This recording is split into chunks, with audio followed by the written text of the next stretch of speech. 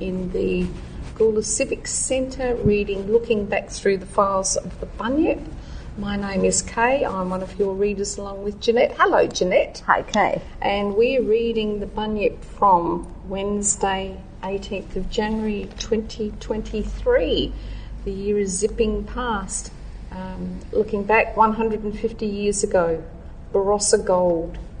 It's pleasant to know that industrious and enterprising men are getting gold of the greatest purity from the earth within a dozen miles of Gawler.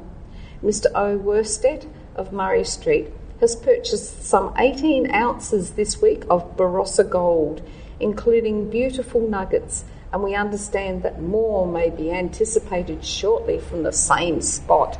They had a huge goldfield up there at Barossa. Yes.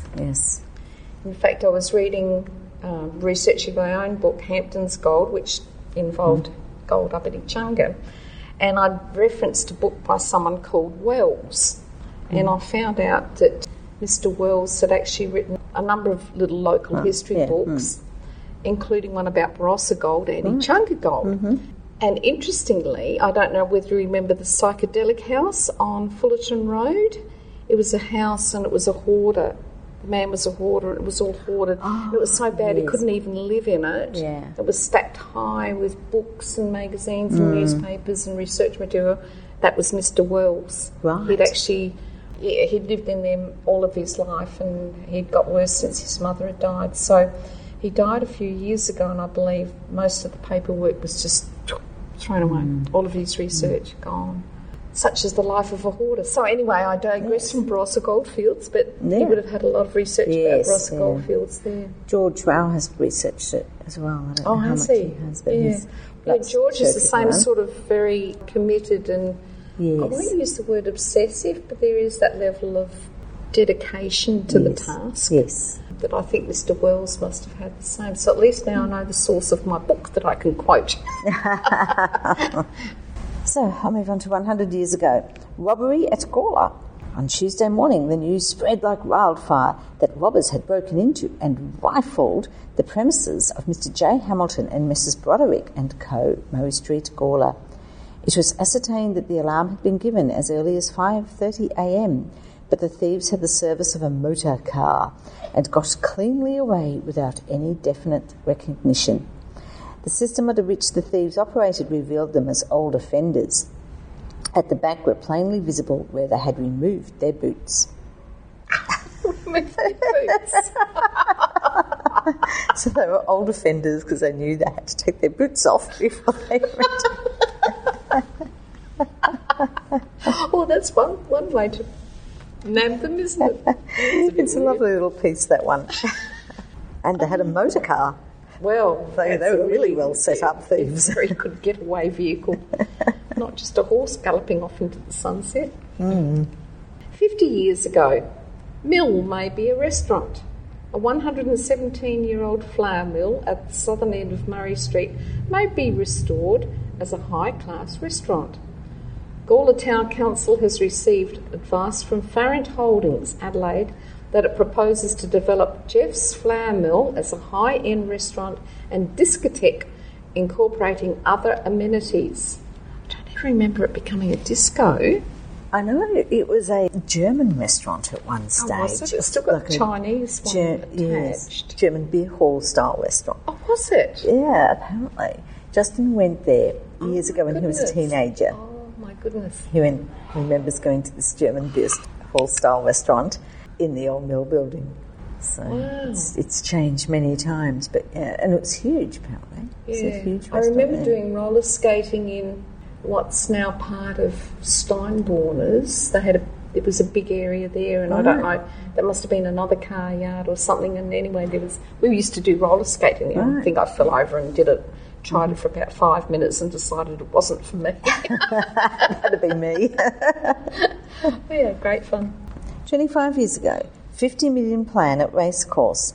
A $50 million development for Gawler Racecourse, incorporating a retail complex of more than 30,000 square metres, motel and convention centre and extensive sporting and recreation facilities has been proposed.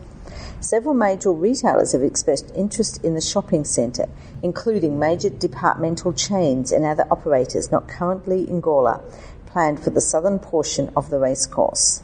Well, there's no motel. No, I was just thinking that. And there's a Coles there. Well, we've already got a Coles. They had a Coles in Gawler. Yeah, they sold off that land, so that wasn't really part of the racecourse development. But maybe that was part of the plan. Well, it was all part of the racecourse, right up to the corner of... Because Barnett Road used to come out opposite Potts Road. It was a terrible intersection. But they sold that land. Yeah. And there was a lot of controversy.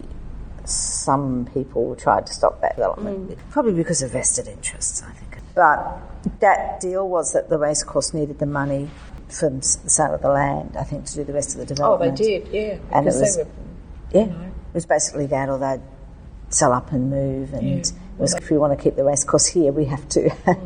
It was a beautiful open space that I hope will remain there. I'd be ashamed to see that all disappear someday, or it would part of it under housing. But I think commercial pressure will get to them eventually.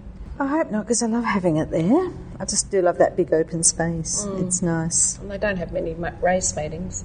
They have about one a month, I think. Do they? I know they've got one next week on the 8th, I think. They've got a race meeting. Because we hear them, those. Oh, do you? Yes, yeah. Of course you would do. Yeah. It's not that far. When the boys were little, it wasn't as fenced as it is now. And we used to go down and collect gum nuts from the gum trees. Really? Yeah, it's a favourite afternoon thing, walk down and collect gum nuts. Yeah, that is a lovely spot. Yes. Here we have 10 years ago. Will it all pile up? Concern over the pending closure of the Gawler Waste and Recycling Transfer Station has sparked fresh calls for the creation of a new dump within the Light Regional Council district. Gawler Council voted to close the Gawler Waste and Recycling Transfer Station because of a review into the facility's operation showed it was not financially viable. And there's a photograph of transfer station closed sign. So don't know what's happened. No, just they do have a curbside pickup. Do they? I think it's once a year, once every 6 months. That's for big stuff. Yes, yeah. Which we've been using. Actually, it's probably more convenient because we have to hire a trailer or something to get to the... Yeah. It wasn't... It certainly makes sense in a settled community. It wouldn't work out in our area. No. Because we've got so many kilometres. Our district is over 1,000 kilometres of road. It's a lot to try and do hard rubbish pickup. So, onto the Gawler now and then. Freedom of Gawler, April the 30th, 1986. Commanding Officer of HMAS Gawler, Lieutenant Commander John Moorcroft, receives the scroll conferring the freedom of the town from Mayor Jill Harnett. Is it Gill? Gill Harnett. And that's Robin John, the CEO at the time, or the town clerk at the time, standing to Gill's left. Mm-hmm. Back in the day when CEOs were town clerks. Yes. The wording has all changed. So that's it for this week. Yes. Thank you, Jeanette, and we'll be back same time next week. Yes. And podcast will come up sometime on the internet. I'll just comment, there'll be a bit of background traffic noise because we're in the reading room in the library this week. I didn't mention that, did I? It's a beautiful room. It is. I love this room. Yes, it is. Okay, till next week. Till next week.